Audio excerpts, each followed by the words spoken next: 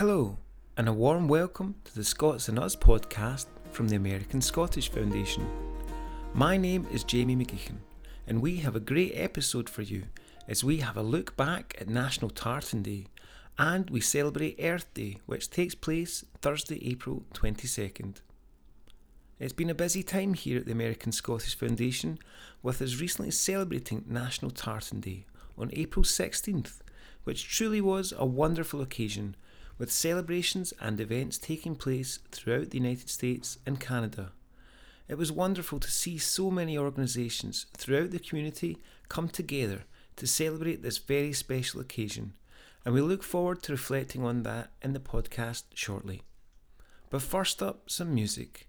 Elena Piras is a wonderful singer-songwriter and musician, originally from Sardinia and now based in the UK. Elena has performed throughout Scotland, winning many awards and gaining well-deserved recognition. In November 2020, Elena released her long-awaited new album, Where the Wind Blows, a wonderful collection of traditional Scottish and Gaelic songs. It's a great record.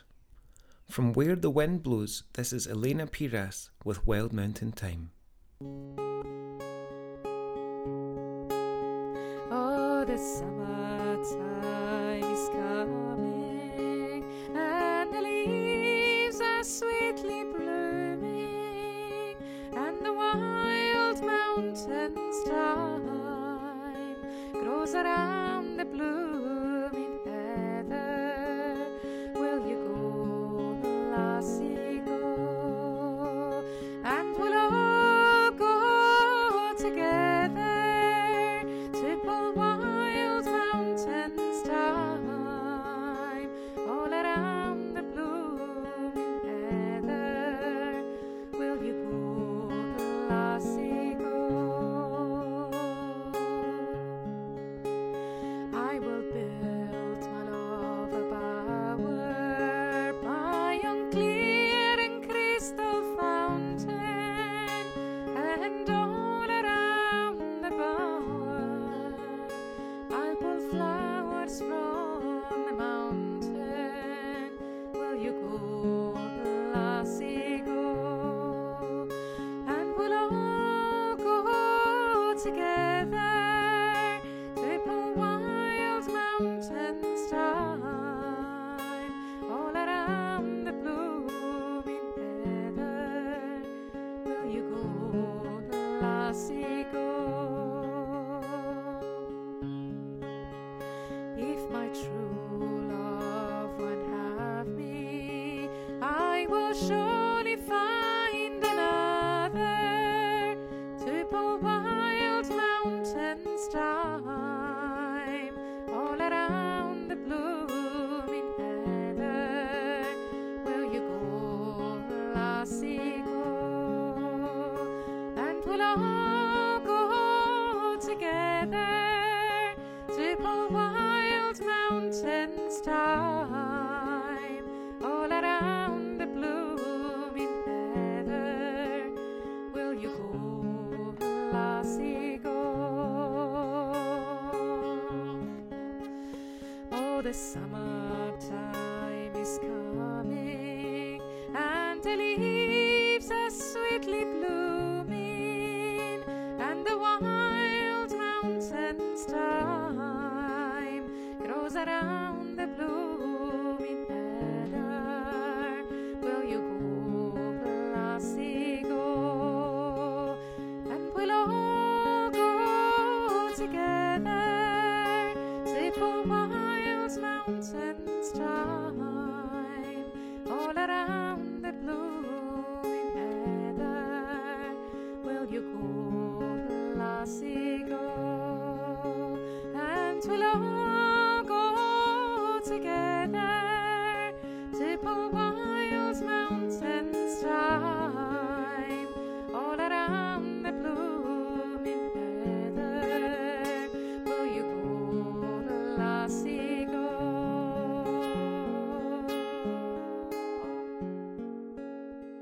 Wasn't that beautiful? That was Elena Piras there with Wild Mountain Thyme from her 2020 album Where the Wind Blows. To hear more from Elena, please visit her website elenapiras.com. That's ELENAPIRAS.com. Elena Piras. And now we're joined in conversation by Camilla Hellman, President of the American Scottish Foundation, and John King Belisai, President of the Council of Scottish Clans and Associations, and Vice President of the National Capital Tartan Day Committee. John, good afternoon. Hi, Camilla. How are you? Well, I'm beginning to recover from all that happened last week around Tartan Day and Tartan Week. And I wanted to catch up with you with us wearing our Scottish Coalition USA hats for a moment. Okay, very good, very good. I was very proud of what we managed to do around National Tartan Day observance that we did in conjunction with the National Capital Tartan Day Committee last week. I thought it was wonderful. I agree with you completely. And all the feedback I've gotten from people I've talked to has been very positive. As, of course, you know, COSCA is a member of the coalition, a founding member of the coalition. And so we were really happy to, as we always are, to do things in conjunction with other coalition members. But I think Tartan Day especially is a sort of occasion where the coalition needs to raise its heads and be visible, since the Tartan Day holiday is largely a result of efforts by the coalition back many years ago to get everybody's attention focused on it and to get the Congress focused on it, and to get the word out nationally. And all of that has now resulted, here we are, 20 some odd years later, in a very broad-based U.S. Holiday celebration. Exactly. And, you know, this has been such a challenging year and a half for everybody. But what happened last week as a result of Zoom was that we brought together 23 other organizations who celebrate Tartan Day throughout the United States, which shows how this has grown from this tiny idea in Florida into what it is today. And it gave us a chance through hearing from James Morrison to really reflect and go and record the history that sometimes gets forgotten. Yes, James, as you know, was a former president of the National Capital Tartan Day Committee, and he was the president at the time that we were really getting the organization off the ground, which was the same time that the caucus in the House of Representatives, the Friends of Scotland caucus, was getting off the ground. And James had a lot to do with getting Congressman McIntyre and Duncan to agree to serve as co-chairs. And we had very close relationship with them in those first few years as they built the coalition, built the caucus, and got the word out. It was a very satisfying time. Not that it's not today, but those early years, when you're building something, you get a lot of positive feedback. You know, as like I do, that you there's an exhilaration that comes with that when people are coming on board with the new idea. Well, but I think that the great thing is that the idea came out of Florida, and then in the mid-90s started to grow from there and resulted in 98 in National Tartan Day being adopted. However, from that, all these groups around the United States, with the help of Duncan MacDonald, who was very much about getting ambassadors around the United States going, has really led us to where we are today.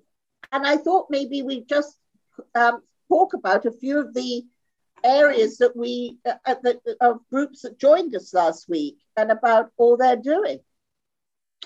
Well, I was very pleased with the turnout. Of course, there were some others that we would have liked to have had there, and for one reason or another, they weren't able to join us. But those who were there, I was impressed with the wide range of what they're doing. and the geographic spread of the representatives we had. It wasn't just people from the Northeast or the East Coast, as it often happens. It's a big country, and there's lots of Scottish Americans all over it. And to have people from Los Angeles, from out west, from down south, Midwest, all on there was great. It truly is a national holiday. Well, and that has been something that you and I have been trying to have vocalized. But I think as we did this Zoom messaging of all these people, which probably is something we need to look to do again and keep as part of it, virtual and in person, was great. I mean, Tartan Day South I've known about, but they really explained that they do a whole festival. They do. Those two guys are event organizers by profession and music promoters, and so they know how to put a good program together. And they've been doing. I have not myself gotten down there to that event. I want to do that. It's been a timing thing, but they are going strong. They get a really good attendance from throughout the Southeast, and that's a success story. What's going on in Los Angeles was all new information for me. That sounds like that's going strong. It's, you know, I think the thing about the holiday that's flexible is you can celebrate it in whatever way is meaningful to you. If you have a small organization of just a few people, you can get together for dinner and toast the holiday. And maybe somebody can make some remarks about Scottish contributions in their state or their city. And if you want to put on a bigger program like they do in the Carolinas, like we do in Washington, like you do in New York, that's fine too. It's very flexible. Very flexible. I love the program that came out of LA because, as they said, we make films, we make movies. Exactly. And so St. Andrews, LA turned their attention to that and did a film festival. Yes. Which was fantastic. And then we heard from Viscount Dan Russell, Andrew Morrison, of what goes on down in San Antonio normally at the Alamo, yes. which I had no idea about. I've heard a recording of his remarks at the Alamo, and as an expatriate Texan, I can tell you that it is a pretty well kept secret nationally that most of the defenders of the Alamo were either Scottish immigrants or descendants of Scottish immigrants. And of course, that was often the case in frontier America, but it was especially the case at the Alamo. And I've heard a recording of Andrew's remarks at the Alamo a number of years ago about that. It's very educational. I'm working on him to write a little article about that for our newsletter. And when he does that, he loves to write and is a good writer.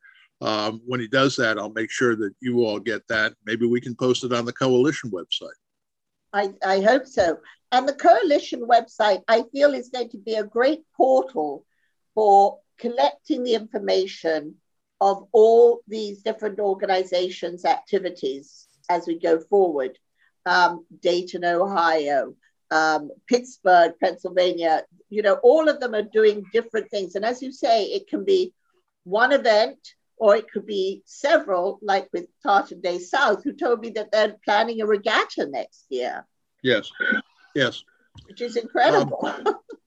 Well, it is. And I think, you know, since the Coalition got things started at that get-together in Florida, and most Coalition members are still around and still organizationally active, that we really ought to continue to carry the flag on this. So I'm delighted. I know you are, and you should get a lot of credit for doing it.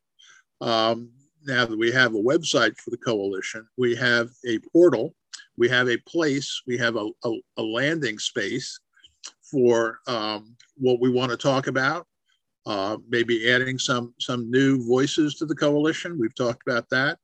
And certainly a place where people can go and visit at their convenience, at their leisure, and see what's planned. And we talked about posting a recording of the remarks, maybe audio and video. So I think that's great. And also making sure that the history's correct.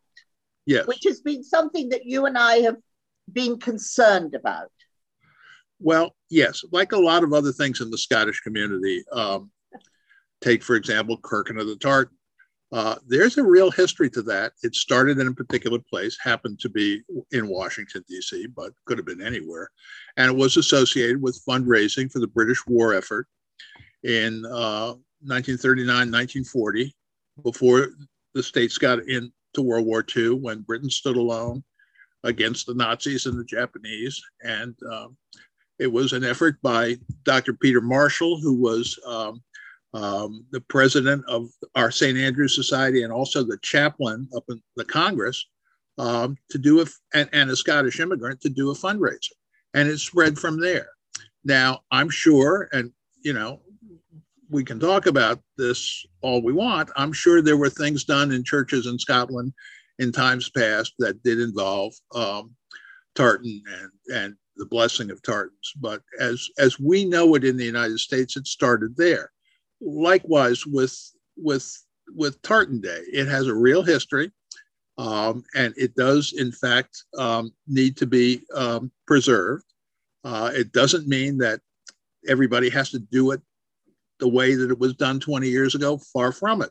But everybody ought to know kind of how it got started, who was instrumental, what the goals were. And that's why I thought it was important that when we did what we did on the 6th, that we actually read the congressional resolutions creating the holiday, so that people could see that it wasn't just an excuse to have a parade, but it was really to recognize the contributions of Scots and Scottish Americans to the formation of the country and to its development ever since.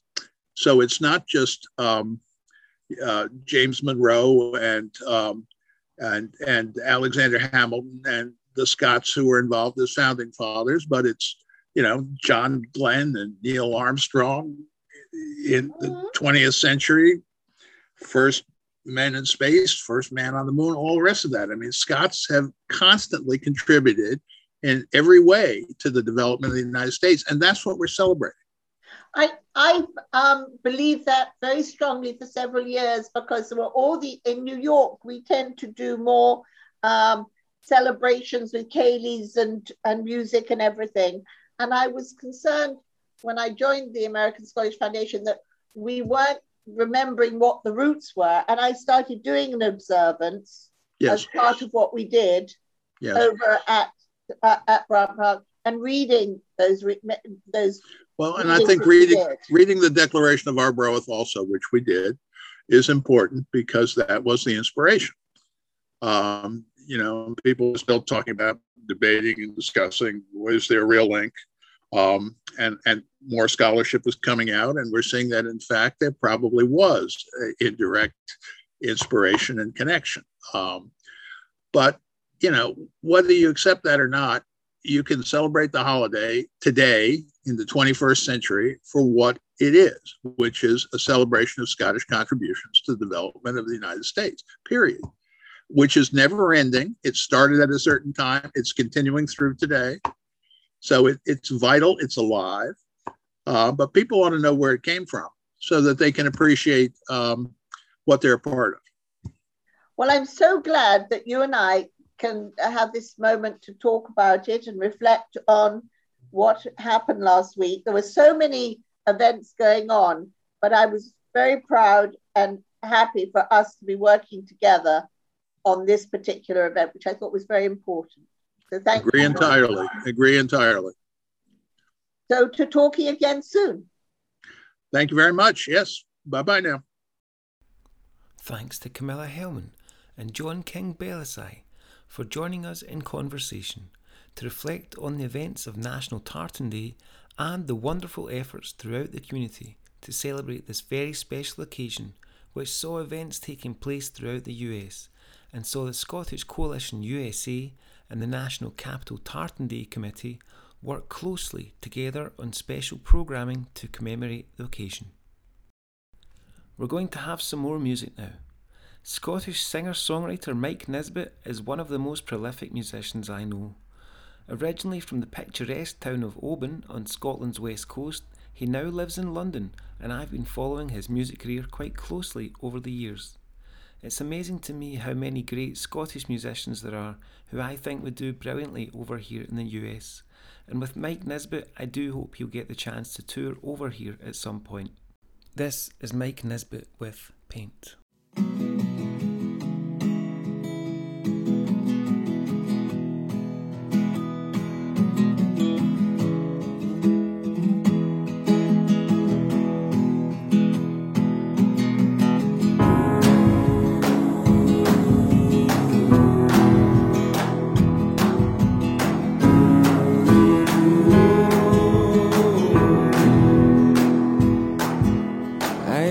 Picture of me on your wall, painted red, painted dark, painted tall. Draw a tall, strong man with a strong, strong face. Draw a tall, strong man hanging over this space.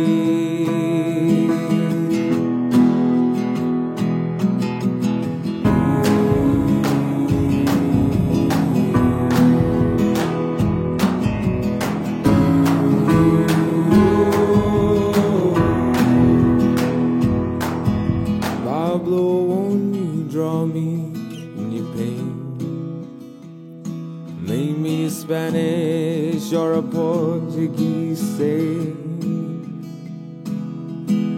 Father, won't you draw the man you see?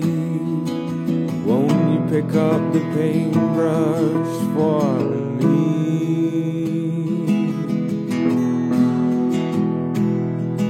A man lives, a man dies.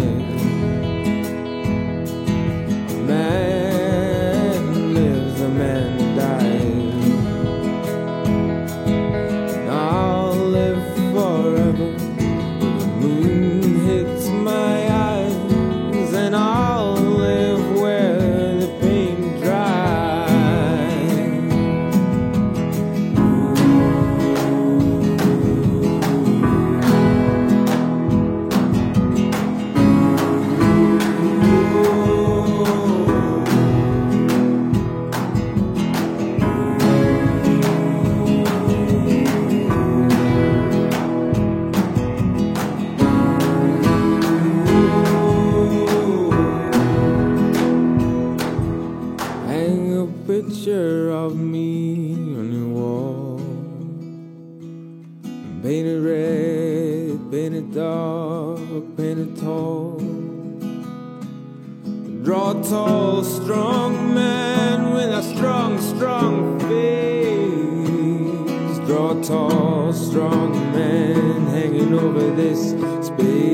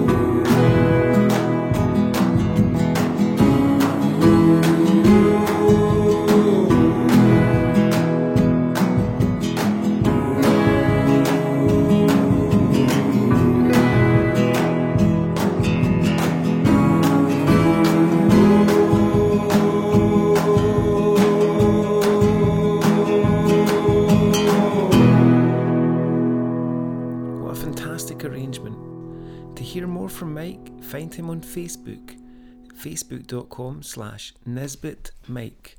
That's NISBETMIKE. And now we're joined in conversation with American Scottish Foundation President Camilla Hellman and archaeologist and environmentalist Roderick B. McLennan as we honour and celebrate our planet during Earth Week. Roderick McLennan, an ASF member, has led several expeditions to Scotland, his most recent being the Isle of Valley Archaeology Climate Change Expedition. Roderick carried the Explorers Club Flag 109 on the expedition to the wild and uninhabited island of Valley in the North Atlantic to record the effects of rising seas and violent storms on endangered coastal archaeology sites. With Scotland hosting the UN Climate Change Conference in Glasgow in November, it's great to see Scotland at the centre of discussions about the environment. We go now to the conversation. Good morning, Rod. I'm so glad to catch up with you. Are you still down in the south of the US? Well, thank you, Kamala. I'm here in Santa Fe, New Mexico, which is quite different than any part of Scotland. Here we're very dry, and a dry day out in the US would be a surprise. And talking of US, it's the reason we're sort of catching up with you today, because the coming days will see us realizing and discussing our environment, our climate, and the challenges to our world during Earth Week. And you and I met with the American Scottish Foundation as you were about to go off on an expedition back to Uist, where with you in your archaeological role. And it was really fascinating as we talked, because you were explaining about the warming of the oceans and the impact this was having on the coast of Scotland, which we can get to, but the impact upon the archaeological situation, the early days. Could you talk to us a little bit about that? And so we see this bigger picture of not just the waters are warming and it's causing erosion, but what that means in that deeper way. Well, the west coast of Scotland is probably the most exposed, and the reason why is the Gulf Stream hits that part of Scotland.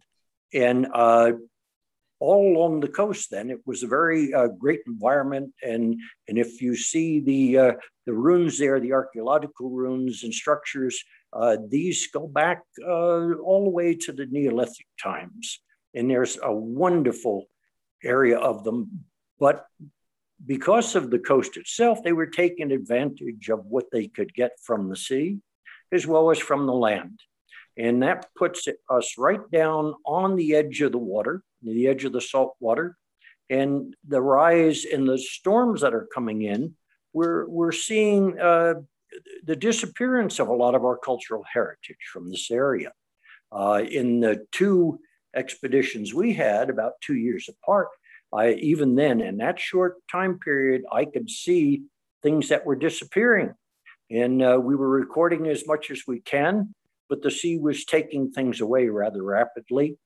Some things we didn't even know were there were exposed. There were times when pieces would show up, and you had hours to salvage that before the sea took it away, and this was part of it.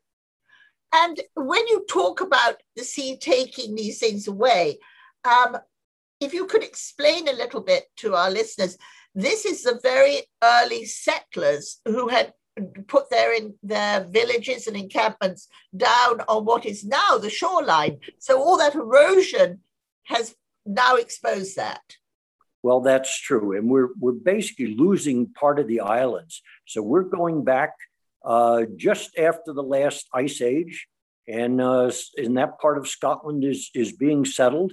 And one of the things you're going to take advantage of is those things that come from the sea, the fishing and the shells and all different types of things off the coast. At one point, they were making, I would say, bowls and things out of the vertebrae of whales. So they're taking advantage of that coast. But the problem is when you're down on that, between the warming of the seas makes it rise. So areas that were dry before, and you could have a village there, and that is true along a lot of the edges of Scotland, which is a very rugged coast. You see that now, in the short order, they are disappearing. Case in point is some people would know what a broch was. It's kind of a tower structure. And one there was standing originally to a height of about 14 feet. And even in probably the early 1900s, an iron sword was found laying on the floor in this structure. By the time we get there, there's 2 levels of stone still standing, and every high tide, it's covered by the sea. So this is what is happening in the structure, and we have yet to identify who exactly it was from. The Vikings are a big thing here later on. You'll find out the formation of some of the early clans in the islands. Are related to distinct structures there. And so this cultural heritage, as the sea takes it away, the connection you can make to those early people is gone.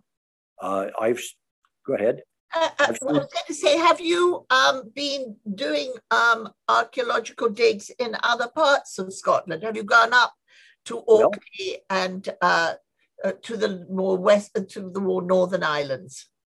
Yes, actually, one of the first times I worked there was out in an island called Rousey, which is part of the Orkney archipelago in the north. And this is one of the most famous sites in all of Scotland and the world. Scatterbray is part of that group out there. And they are seeing was exposed by the sea originally in a large storm. And now they're very afraid that the sea is going to take it back, and this time permanently. It isn't just dunes covering it, but it's starting to wash away as the islands themselves disappear. So Scotland, I was reading the other day that 2,300 miles of Scotland's soft coastline at risk. So what do we do about that? That's an enormous mileage. Well, it is, and there probably aren't enough archaeologists in the world to cover all of it. There are 2 organizations, one called SCARF and the other called SCAPE.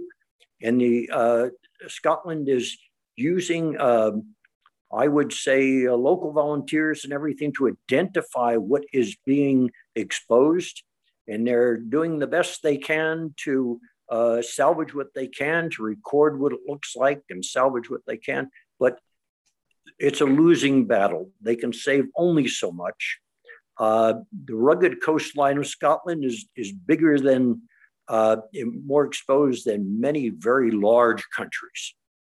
And what are the most at risk areas? Is it the West Coast because of the Gulf Stream more than the East Coast? Well, it's the West Coast. The West Coast is also more rugged than the East Coast by a bit. And on the West Coast, you have the Gulf Stream coming up. Now that's the warm water coming up. And Scotland is so close to the Arctic, I don't think people realize that the ice cold water melting and coming down, there are more storms than there have been in the past. And it's these storms sudden storms that can take away a lot of it. The rock is kind of soft, and it will erode away whole sections of the islands themselves, where we'll see smaller islands, and some islands will just disappear or be uninhabitable after a while. But you have been working with certain museums as well, and to identify artifacts and then to put them into protection. Is that correct? Some of this, yes. There's a local museum that works with this on North Uist, and it's a very good local source. They are also located, involved with a couple of universities in Scotland. The Scotland University of Highlands and Islands is very involved in a lot of this. Well, we work very closely with them, and we're going to be talking with them in the next week or so around what they're doing for the communities to help with the regeneration through the environmental issues. So perhaps we can ask you to come back and join us as we speak with University of Highlands and Islands, and see how everything that you're all doing is crisscrossing. That would be very interesting. Well, it would be very much so. And people have to understand Scotland is way ahead of a lot of places in how they deal with their archaeology and how scientific it is. They have some wonderful people working there. Well, that's the thing. And now this year there will be COPE COP26 happening in Glasgow, and we're halfway to COP, as we keep saying. Will you keep an eye on that? What are you hoping to see from that? Well, definitely. To tell you the truth, I'm hoping Scotland, which is a fantastic place for it, will be able to share some of the techniques and the standards that they're trying to hold on to, and convince other people that this needs to be done. I hope because this becomes public, they all will be able to get more funding from the government or other sources, so they can be right on the spot when things are disappearing and salvage what they can. Well, I look forward to catching up with you further and keeping this conversation going in the months ahead. This has always been so important to us at the ASF, and to have you, a member and such a good friend to us, able to explain a lot of this is great. Thank you, Rod, for joining. Thank you very much. Thank you kindly to American Scottish Foundation President Camilla Hellman and archaeologist and environmentalist Roderick B. McLennan for that insightful conversation. To find out more about Roderick McLennan's work and projects, including the Isle of Valley Archaeology Climate Change Expedition, in addition to some of the beautiful artwork of Scotland from June Julian, please visit doublediamondarchaeology.org. That's doublediamondarchaeology.org. There's some brilliant resources on the website and links to publications from Rod and June, and you can make a donation to contribute towards their continued research into environmental issues in Scotland. I've got some stunning new music for you now from Scottish singer Ainsley Hamill. Ainsley has a long list of nods, including the BBC Radio Scotland Young Traditional Musician of the Year finalist and Gaelic Singer of the Year finalist at the MG Alba Scots Trad Music Awards. She's represented Scotland at Eurovision in Gothenburg and has appeared at folk festivals the world over. 2021 sees a new direction for Ainsley with the release of her debut feature album, Not Just Shit Planned. Produced by BBC composer Malcolm Lindsay, Not Just Shit Planned, which was released last month, is inspired by the surroundings and unsung heroes of Govan and Glasgow. Hailing from the west coast of Scotland and now based in London, Ainsley specialises in songwriting and songs in Scottish Gaelic and English. Her love of Gaelic song was nurtured while studying at the Royal Conservatoire of Scotland, and her trad roots are close to her heart. This is absolutely beautiful and I think you're going to love it. It's Belle of the Ball by Ainsley Hamill.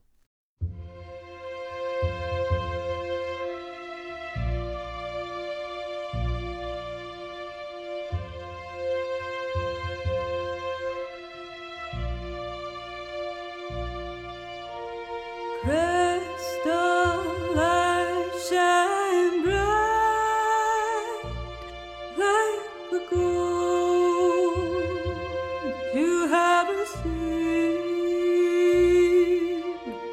standing tall in laurel wreaths and covered arms and legs to make a change.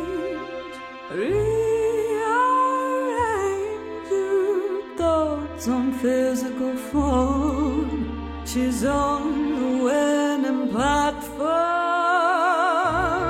breaking records, breaking hearts.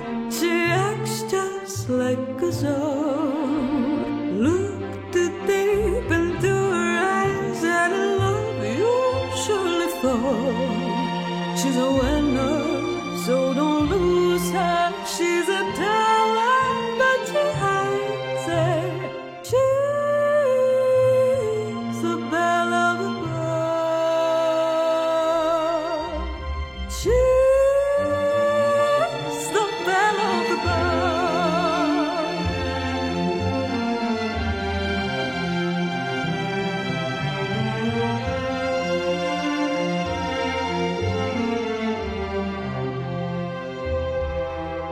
The scandal in their suits. What do they see? This is the way we've always been. Up first, an all-female something they've never seen. All look along can say what they want to say.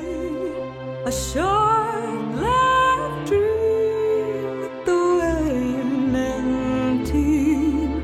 Short-lived fame covered by shame. Breaking records, breaking hearts. She acts just like us all. Look too deep into her eyes, and I love you surely for. She's a winner, so don't lose her. She's a talent, but she hides it. She's the belle of the ball.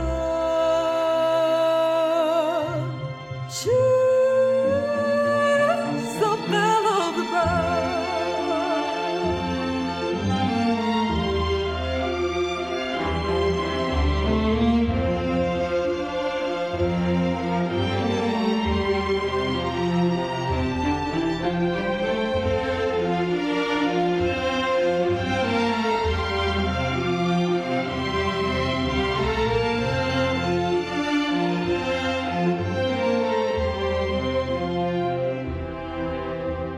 Records said but quickly forgotten. While the parts were rotten, her medals gathered layers of dust apart. So what she knows, empty but standing strong. Vast high hopes that sing back or gather sound from our humble start to Olympic glory. In a man's world, what a story. Breaking records, breaking hearts. She acts just like us all. Look too deep into her eyes, and I love you surely for. She's a winner, so don't lose her. She's a talent, but she hides it. She's the belle of the ball. She's the belle of the ball.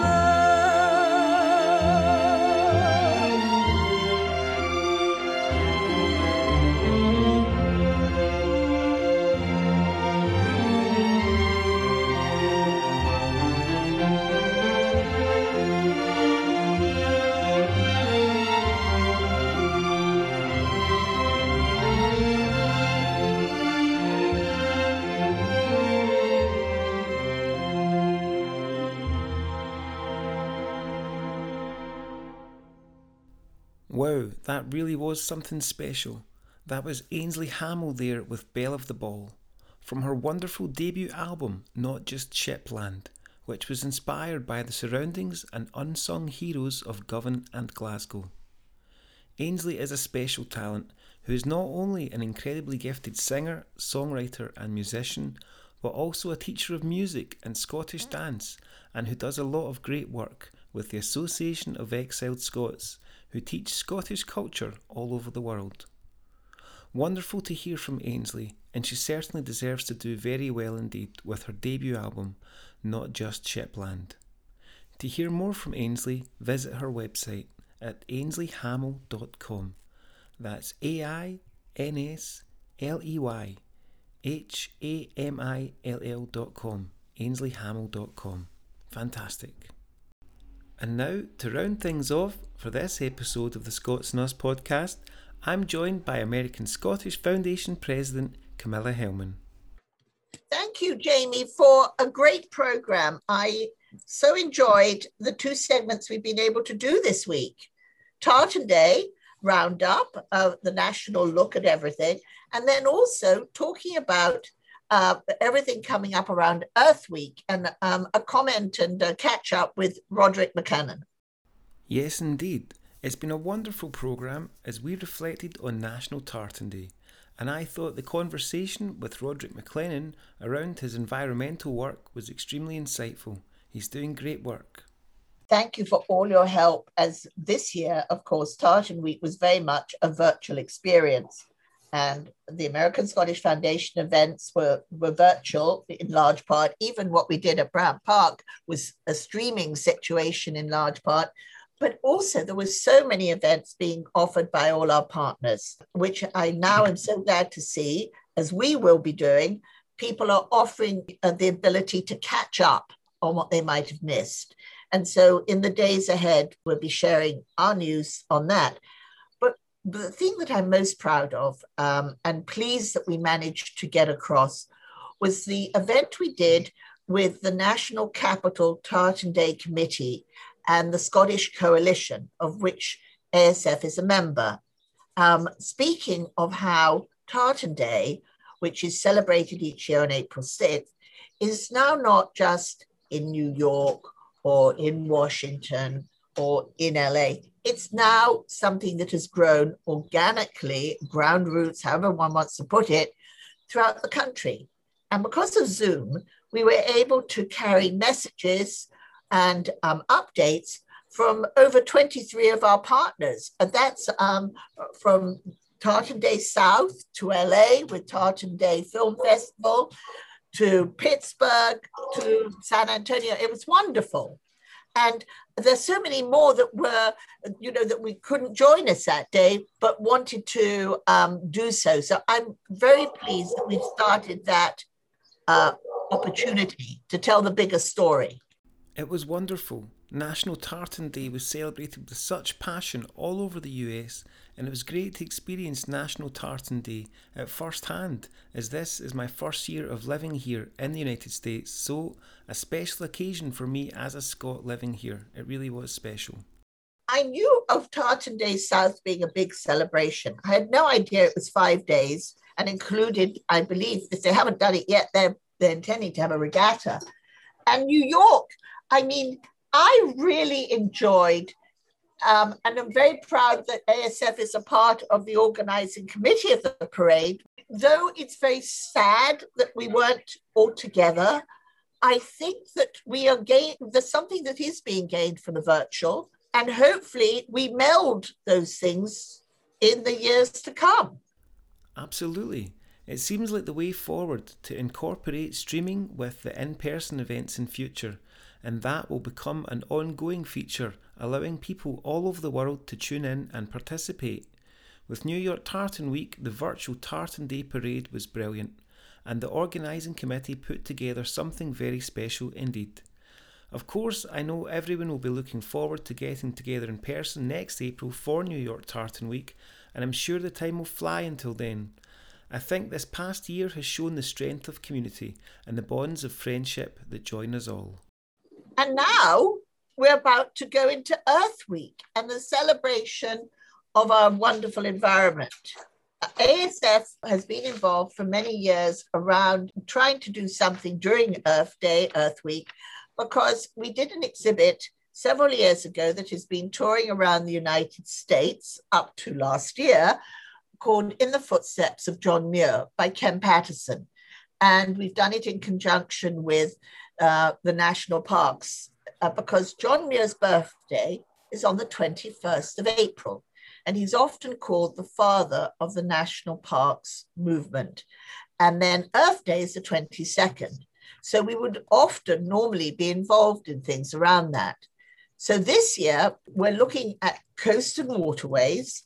And we realized also that we're halfway to COP26, which of course Scotland will be hosting in November.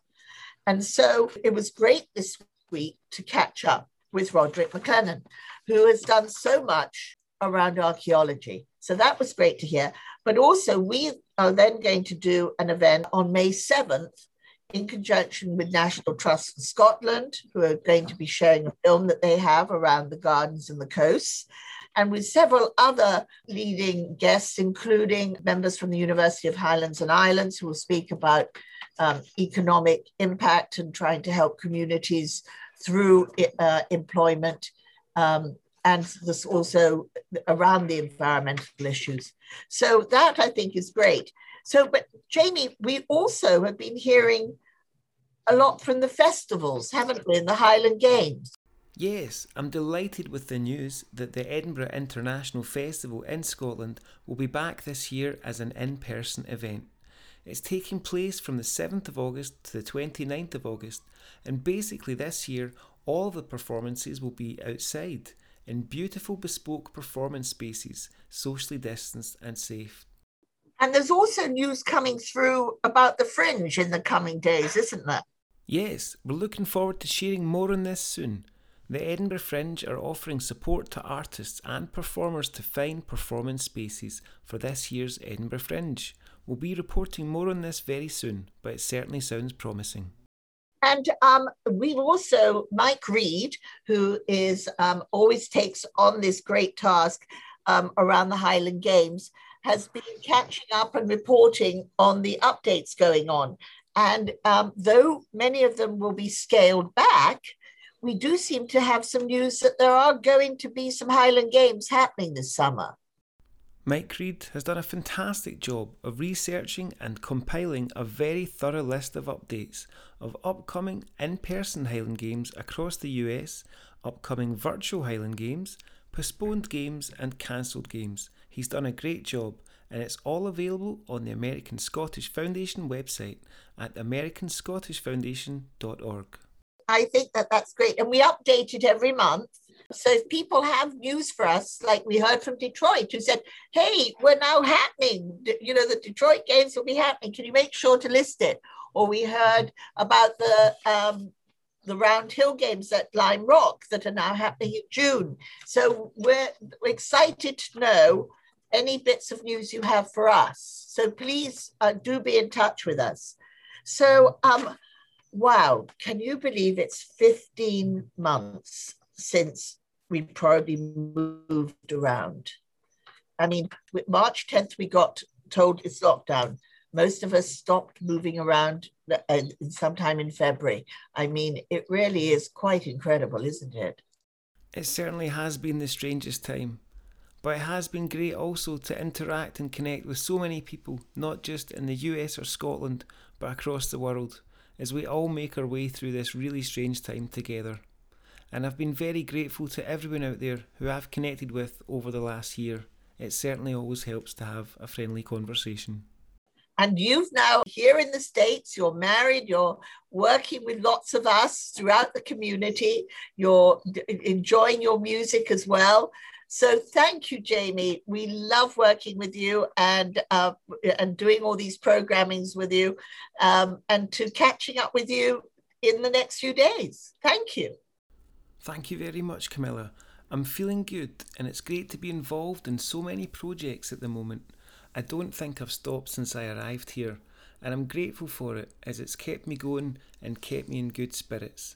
And certainly I'm very grateful for that. And it's a great thing to be involved with the projects of the American Scottish Foundation, and I'm looking forward. Thanks so much for joining us for this episode of the Scots and Us podcast. I hope you've enjoyed the show. Thanks to our guests Roderick B. McLennan and John King Belisai. I hope you've enjoyed the music from Elena Piras, Mike Nisbet and Ainsley Hamill, who shared their brilliant talents with us. To keep up to date with the American Scottish Foundation, we're active across Facebook, Twitter and Instagram, and you can read our ASF magazine on our website at americanscottishfoundation.org with new articles and stories added regularly. We've also just launched our new revamped Sounds from Scotland programme on Facebook Live with features, news, music and interviews, and it's live on the third Sunday of every month. Just yesterday, I was joined by award-winning Scottish songwriter Iona Fife and founder of the globally renowned Scottish sensation that is the Red Hot Chili Peppers. It made for a great show, and you can watch it back on our YouTube platform. Just search for American Scottish Foundation. So, to finish up, we'll have a lovely song from my guest on the Sounds from Scotland programme, Iona Fife. Iona is an award-winning songwriter and musician who is at the forefront of promotion of singing in Scots and Doric and raising awareness of Scots and Doric as languages. I hope you can join us again for the next episode of the Scots and Us podcast. My name is Jamie McGeechan. Thanks so much for joining us. I'll leave you with the beautiful sounds of Iona Fife and the bonny lass of Fyvie.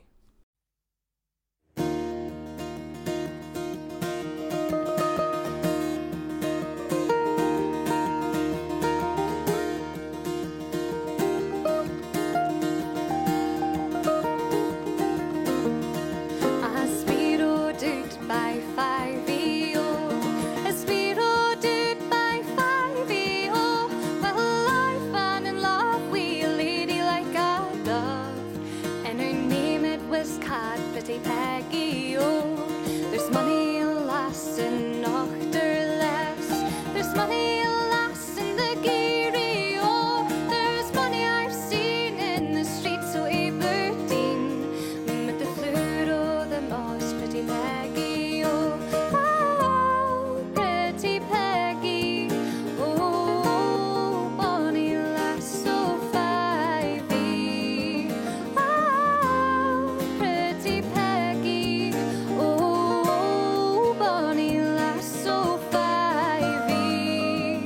Well, if you would marry me, pretty Peggy, oh, if you would marry me, pretty Peggy, oh, well, if you would marry me, then I'll set your city free, and I'll spare all the people, oh, Fyvie, oh, I'll give you ribbons and I'll give you earrings, I'll give you a necklace, oh, amber, oh, I'll stitch you a dress, silken fleurs on its chest, if you afford and sort your pretty Mary, oh, oh, pretty Peggy, oh, bonny lass, oh, Fyvie, oh, pretty Peggy, oh, bonny lass, oh, Fyvie. Well, I was married to sweet William Moe. Well, I was married to sweet William Moe. Well, I was married to a form of breather's hair to slew. Nu I'll tack me for and sort your pretty Mary, oh, oh, pretty Peggy, oh, bonny lass, oh, Fyvie, oh, pretty Peggy, oh, bonny lass, oh, Fyvie.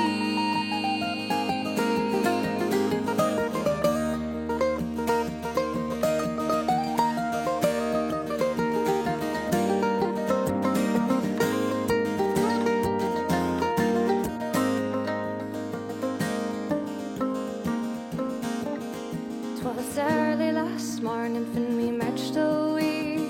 Our captain said he was sorry, oh, well, the drums they did beat like the ground beneath our feet, and the band played the bonny lass of Fyvie, oh, if never I return, pretty Peggy, oh, if never I return, pretty Peggy, oh, when I see the morning dew, oh, I will think of you, my bonny lass, oh, Fyvie, oh,